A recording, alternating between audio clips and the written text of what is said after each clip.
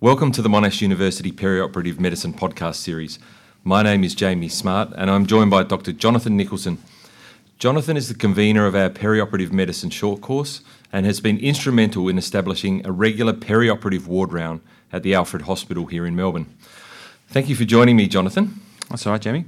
The introduction of a perioperative ward round into hospital practice is a significant change in the way that we've traditionally managed the post-operative patient. So what were the driving forces behind the introduction of such a service? Well, we were finding here at the Alfred that many of our high-risk patients who had had either intermediate or high-risk surgery were ending up going to the ward. They would often be reviewed in recovery by the intensive care team, but unless they required any immediate critical care support, such as vasopressor support, they would often be deemed suitable to go to the ward. Now, this is understandable because there are limitations upon the resources available in intensive care and in high dependency units, and we ended up having quite a few of these patients going to the wards on a weekly basis. And while we know that for the first 48 hours, these patients are at particularly high risk of suffering complications, it was only when studies such as ISOS came out in the International Surgical Outcome Study, we realized how high these rates of complications were. And for example, if you are a patient of an ASA 3 grade and they had an inpatient surgery, surgery requiring an inpatient stay, that their rate of complication was around 30%. And even more concerning was that if once they had suffered that complication, the chance of dying was 5 times greater than those who hadn't suffered a complication. And so we really felt that there was an opportunity to impact upon the care of these patients on the ward and to try and prevent complications occurring in the first place. But if they do occur, that we identify them early and then manage them appropriately to try and prevent that failure to rescue that's been spoken about so much in the literature in recent years. And the overall goal is really to try and make the wards a safer place rather than dedicating more and more resources to critical care beds, which is probably unrealistic in the coming years because of the increasing comorbidities of patients we are going to be operating on and these patients having high-risk surgery. We wanted to try and establish a system that we can safely look after these wards, these patients on general surgical wards.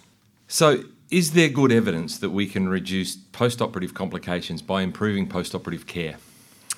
Well, there's not really at the moment any good evidence to say that this sort of intervention is going to reduce complications.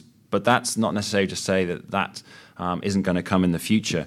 There have been small trials suggesting benefit to patients who get a high level of care. Mike Swart and his colleagues in Torbay Hospital in the UK published in the BJ in 2016 an interesting study which used a predicted 30-day mortality to plan postoperative destination for colorectal patients. And they said that anyone who was over 4% risk of mortality, that they would end up looking after those patients on critical care, and anyone less than 1% would go to the ward. But there was the group in between that would either be sent to the ward or would be put on in the critical care unit. And they looked at the outcomes of these patients and found that the patients who went to the ward ended up having a significant higher complication rate than those patients who went to the critical care unit, such that 10% of patients ended up actually needing to go back for reoperation, whereas 0 patients who were looked after on the high dependency unit went for a reoperation. He also looked at the cost analysis of this and said, well, actually, if the patient had gone to the critical care unit initially, we would have saved more money. So there is an indication there, but this is difficult to translate into a larger scale. And this was tried last year in intensive care medicine. There was a trial, there was a study which was published using the data from the ISOS study.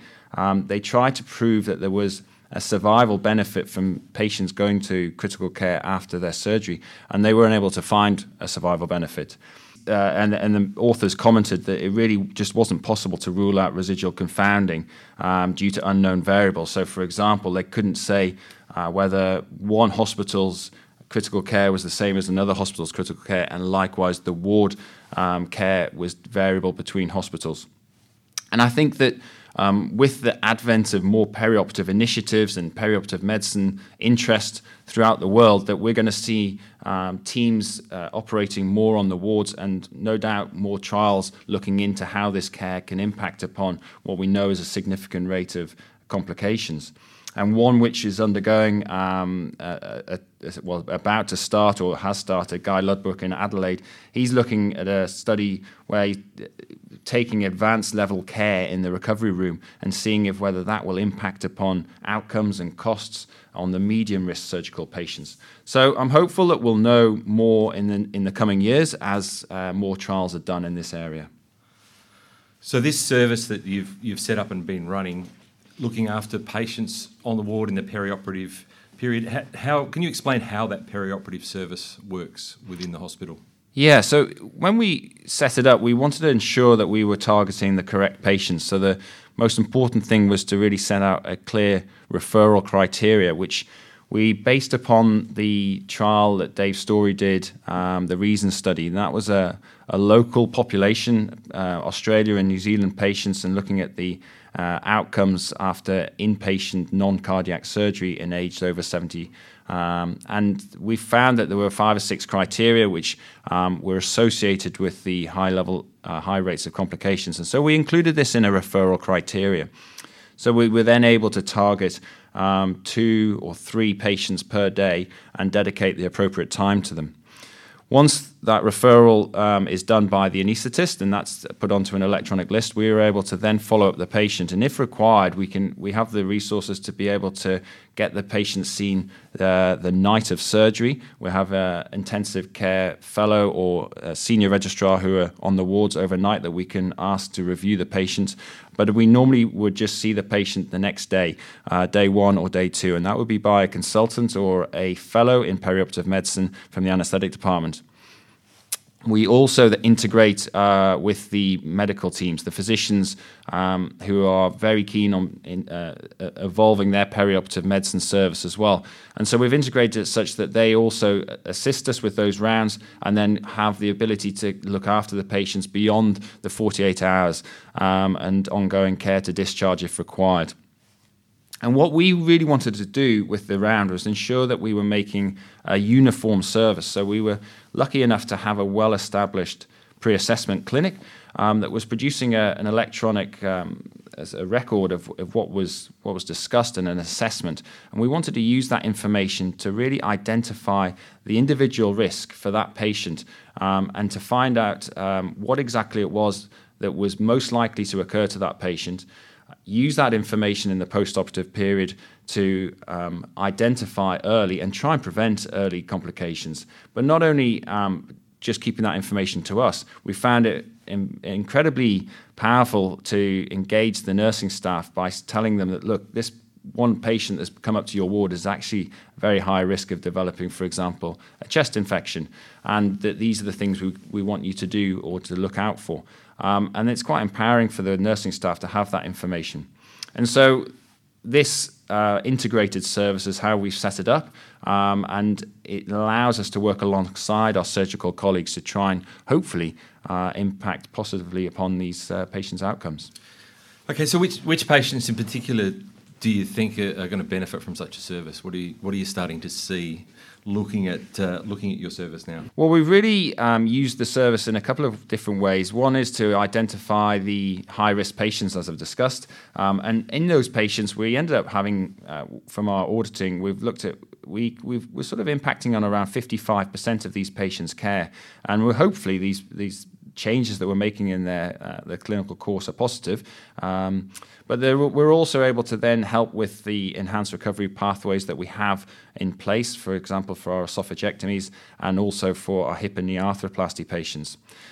But a secondary benefit that we hadn't anticipated was the fact that we're on the ward seeing what issues are arising in these high-risk patients have allowed us to identify, for example, in our hospital, we were finding that the main problem that patients were suffering was hypotension, and this may end up leading to cardiac or renal dysfunction further down the line.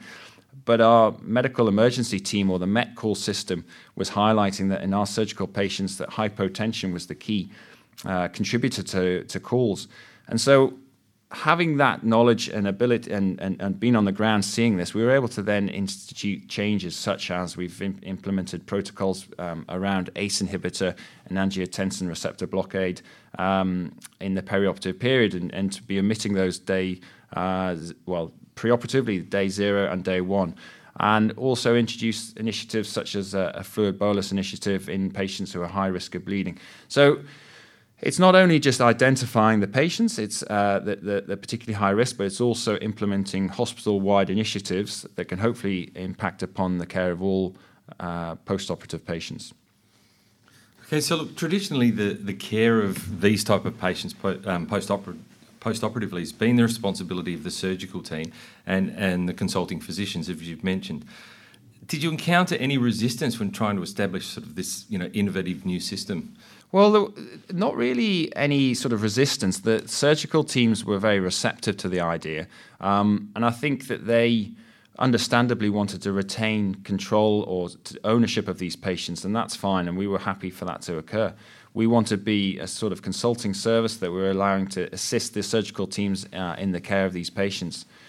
I think where the challenge is trying to integrate different departments and how to try and make sure that we're providing an effective and smooth and integrated perioperative service, because we've got interest from the physicians, we have interest from geriatricians, and also we want to make sure that we're not overlapping work. And so that's the challenge, and I think we've hit a good balance now that we're able to utilize each of the departments and each of the specialties in the period of the perioperative journey, which allows us to impact the most. And so while maintaining the care primarily under the care of the surgeons have been very happy to have the involvement of perioperative teams. Okay, and so since the introduction of this service, do you think it's working? Are you starting to see improvement in post-operative outcomes? I think it is a little bit too early for us to say for sure. We are in the middle of analysing the data on our first 2 years, in which we saw 500 patients. Having looked at the first 200 of those 500 patients, the signs are encouraging. Our failure to rescue rates, delayed admission to ICU rates, and 30-day mortality rates seem to be good. However, I don't want to say too much at this stage because we haven't rigorously analysed the data, so we can't say just yet. But hopefully we'll know soon, and we'll be able to say whether what we've done has had a positive impact upon these high-risk patients. So if you were to consult on another hospital, what advice would you give to any perioperative clinician wanting to set up a similar system within their hospitals? From the experience, I think the first thing I'd like to have done would be to identify early the procedures and the patients that you think you can impact upon. And when you've identified that, I would recommend finding baseline data. And in that, you'll have to decide what it is you want to measure to prove that your service is going to have a positive outcome or have an outcome. And so whether it be failure to rescue rates, whether it be complication rates, whether it be mortality, I think it's very useful to have that baseline data before you establish a system. Once that's done, it's important to then, I think, try and engage enough people, or as many people as you can, from not only within your own specialty, be it anesthetics or being a physician. I think it's important to try and integrate perioperative medicine across specialties and involve geriatricians, involve surgeons, involve anaesthetists, involve physicians. And if you can bring a team together early and establish a system that will work for your hospital, then it can be very effective. But it's important to do that at the start. And then when you start seeing the patients, measure the effect. So have a good audit system. And once you've got that system set up, you can then take some data to the board and hopefully lobby for further funding to maybe add in a pharmacist, a physiotherapist, or a nursing staff member to the service. And I think that's when we will really see good change in patient care post-operatively in a formalised perioperative service. So obviously this service is a good example of communication and teamwork helping to improve patient outcomes. Every good team needs a leader. Obviously, this system that we've got is being led by the anaesthetic department. Do you think anaesthetists is the best placed, or could it be any interested physician that could be the leader of such a round? I think it's difficult to say one specialty to own this field. I think it's something which has come up in many meetings over the last few years, is that the college certainly are trying to insist that actually we have multidisciplinary teams involved in perioperative medicine, and it's not an area which is going to be unique to anaesthetists or to physicians, but actually if we can integrate it. Now, whoever leads it doesn't really matter. It depends on who the interests, whoever has the interest within a particular hospital. It's how that service can be then rolled out using the departments and the resources that are available in each individual institution, I think.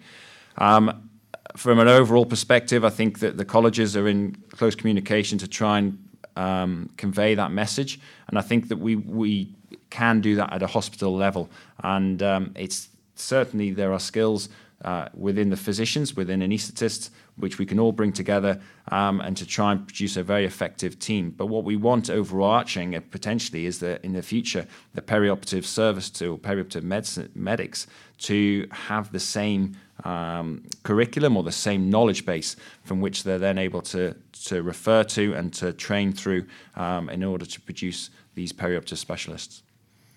Jonathan, thank you for your time. Thank you.